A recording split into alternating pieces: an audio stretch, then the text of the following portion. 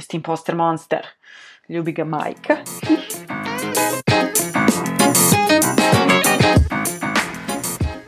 Dobrodošli u posljednju epizodu sezone 1 podcasta Dizajn priča.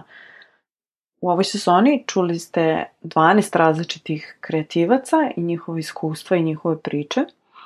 A ja sam osjetila potrebu da završim sezonu baš sada. I ideja je bila da je završim sa rekapitulacijom i sa nekim sumiranjem utiska. Ali to mi nekako nije bilo dovoljno. I činilo mi se malo površno, jer su se neki utisci toliko ponavljali i nametnuo se nekakav highlight cele sezone i prosto to ne mogu da ignorišem. Kada sam razmišljala kako da završim sezonu, čemu bi trebalo da bude posljednja epizoda, bilo mi jako teško jer sam shvatila da ova epizoda mora bude ogoljena skroz shit. Jer svi smo trenutno u nenormalnoj situaciji, u samoizolaciji, karantinima i neku vrstu prinudnog mirovanja dok napolju buja život. I to dodatno otežava otvorenost i komunikaciju bez obzira koliko mi bili online. Iskrena komunikacija je teška i bez svog ovog haosa koji sada proživljavamo. A jako je teško biti otvoren kad si zatvoren u kući. Želim da kažem da snimajući ovaj podcast sam naučila jako puno o samoj sebi. I otvorio mi se jedan maleni prozor u umove od drugih kolega i kreativaca, svih vas koji slušate, bili vi studenti, entuzijasti, iskusni dizajneri. Svi imamo po neku sličnu osobinu, muku ili ideju. I ja to nisam znala. Moja najvernija publika su studenti i dizajneri, uglavnom na početku svoje karijere, ali i moji kolege. I znate šta?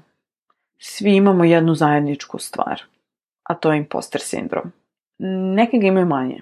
Neki imaju vešto skriveni imposter sindrom, neki ni ne znaju da ga imaju, neki su ga veoma svesni, a neki ga možda ni nemaju i sve ovo moj subjektivni zaključak. Ali ja mogu reći da ga ja imam, apsolutno, alive and well, aleluja. Sigurno sam da ste čuli za taj termin, ali ako niste, ja ću se potruditi da vam objasnim šta je to i o čemu ja to pobogu pričam. Naravno, ja nisam psiholog, niti bilo kako stručno lice, ali ja sam osoba koja osjeća taj imposter monster i kažu da ako pričamo jedni s drugima o tome, zapravo pomažemo da se taj monster pobedi. I na kraju krajeva dobro znati da možda neko ko je sličan vama ili ko vam je zanimljiv također ima problema u životu, nije završen. Ja sam u podcast zvala razne ljude i postoji jedna poduža lista ljudi koji zapravo na kraju nisu pričali sa mnom i koji nisu podelili svoju priču u ovom podcastu. I neki od njih su imali baš tu ideju, to je to pitanje. Ko sam ja da bih bilo kome pričao o dizajnu? Šta ja to znam o dizajnu što drugi ne znaju? I ja pričam o ljudima koji iza sebe imaju godine iskustva i školovanja, koji zaista znaju puno i imaju što da kažu zapravo kada se započne diskusija među svojim, da kažem, vršnjacima ili kolegama. I ja sam se sama ovo zapitala milion puta i pre u toku ovog podcasta. Odakle meni kredibilitet da napravim podcast i da se izdvojim kao neki iskusni poznavalac dizajna? Ko će pre mene da sluša uopšte? Međutim, srećom, prevladava u meni logika i neka statistika, pa kao zaključujem da se bavim dizajnom dovoljno dugo, da znam o čemu pričam, da volim to o čemu pričam i da znam sjajne ljude koji također znaju o čemu pričaju. Međutim, naravno, bez brige, strah i sumnja su i dalje tu. Imposter sindrom, ili što bi na srpskom jeziku bilo, je sindrom prevaranta, a zove se sindrom jer je toliko čest oblik ponašanja, gdje je glavna ideja da smo neadekvatni, nesposobni bez obzira koliko postigli, koliko se trudimo, bez obzira koliko smo snova ostvarili, mi se i dalje osjećamo loše. Možete imati samopouzdanje za razne stvari i dalje se osjećati da ste neadekvatni. It's a thing. Ja sam svoj, da kažem, imposter monster primetila na samom startu ovog projekta, to jest podcasta, ali sam vidjela da ga imaju i drugi. I to mi je dosta olakšalo jer zaista nisam znala to. I vidjela sam u njima ono što oni očigledno nisu. Oni su za mene bili uspešni, zanimljivi, talentovani, genijalni, duhoviti. a oni toga nisu bili svesni i uglavnom su mislili da to nije istina. Što mi je bio šok, kako, o čemu pričaš ti, kao ne, ti zaista znaš to, ja znam da ti to umeš i tako dalje. Ja znam da ti imaš šta da kažeš. I voljela bih da se zahvalim svim mojim gostima i onima koji to nisu na kraju bili, ali i slušalcima, jer ste mi pomogli i bili ste odlično gledalo da ja sama shvatim da možda i ja lupam gluposti. Da u stvari ja zapravo znam šta radim. I da zapravo to nije ništa pukom srećom. Neki od simptoma su nesposobnost primanja komplimenata, verovanje da smo samo imali neke sreće pa smo nešto postigli, umanjivanje značaja i truda koji je bio potreban da se nešto ostvari, ma kao nije to ništa spec. Strah da nismo dovoljno dobri ako se ubijamo od posla i što više radimo još se gore osjećamo jer kao nismo dovoljno dobri. Pripisivanje zasluga za uspeh, harizmi i šarmu, a ne trudu. Ispunjivanje tuđih visokih očekivanja, to je pokušavanje da ispunimo tuđa visoka očekivanja, što je uglavnom nemoguće. U suštini reč je o malovažavanju sebe i svojih dostignuća. A najčešće mislimo da smo samo mi ti koji mislimo tako, da su ostali daleko bolji, adekvatniji, profesionalni, da oni znaju o čemu pričaju i tako dalje.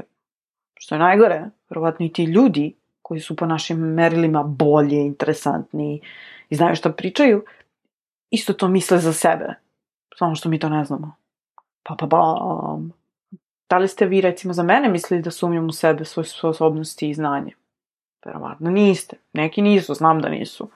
Zato želim da znate da možda neki od vaših uzora ili barem nekih ljudi koji smatrate da su interesantni ili da znaju nešto što vi ne znate, verovatno i oni misle za sebe da nemaju pojma ni o čemu.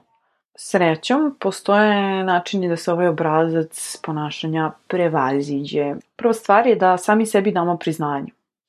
Realno pogledamo šta smo sve uradili da bi postigli nešto i da se fokusiramo na svoje vrline, a ne na mane.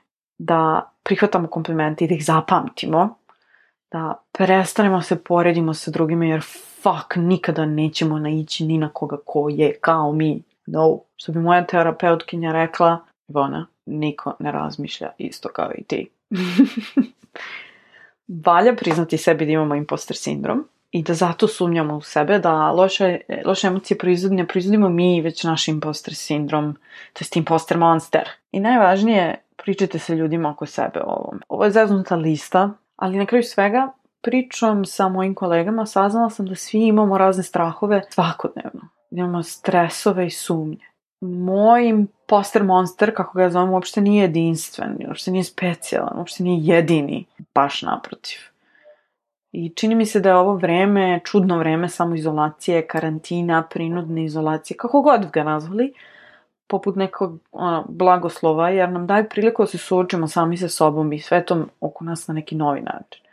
Možda lupetam i mnogi bi se složili da smo verovatno mogli sve to da uradimo i bez cele ove frke.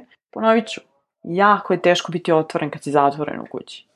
Poželjela sam da vam dam nešto realno, nešto iskreno, nešto stvarno, da bih vas mogla možda podstakla da se vi otvorite prema sebi i prema drugima, jer na kraju i meni treba da čujem nešto realno i stvarno, ne maskirano na Instagramu gde svi kuvamo i stvaramo i ultra smo produktivni, kako biti produktivan, a zapravo ćemo se govnjivo. Ne samo sad, inače. Meni je rad na ovom podcastu i razgovori koji sam vodila sa gostima i sa svima vama, mojom publikom, je jako pomogao da se malo otrgnem iz zagrlja imposter monstera i da budem srećna i zadovoljna i da dozvolim sebi da preuzmem zasluge za uspešan rad i trud. I mnogi su pisali i pravili animacije na ovu temu i ja ću naravno podeliti neke od tih videa i tekstova sa vama i slobodno mi pišite. Pišite mi kako se vi borite sa vašim monsterom i kako je vaše iskustvo na tu temu. Sa ovom kratkom epizodom završavam sezonu sa otvorenom temom imposter sindroma, bez najava sledeće sezone, jer iskreno nemam pojma kada će to biti, ali znam da će se potruditi da je bude i da bude još bolje i zanimljivija nego ova. Apsolutno slobodno šaljite predloge, ideje i želje. I želim da zahvalim svima koji su učestvovali u realizaciji moje ideje, u podršci, u slušanju mog kukanja i planiranja, svima koji su mi davali ideje i svoje vreme. I hvala svima vama koji slušate i komentarišete i šaljete mi poruke i započinjete razgovore. Čuvajte se i čujemo se u sezoni 2. Peace out!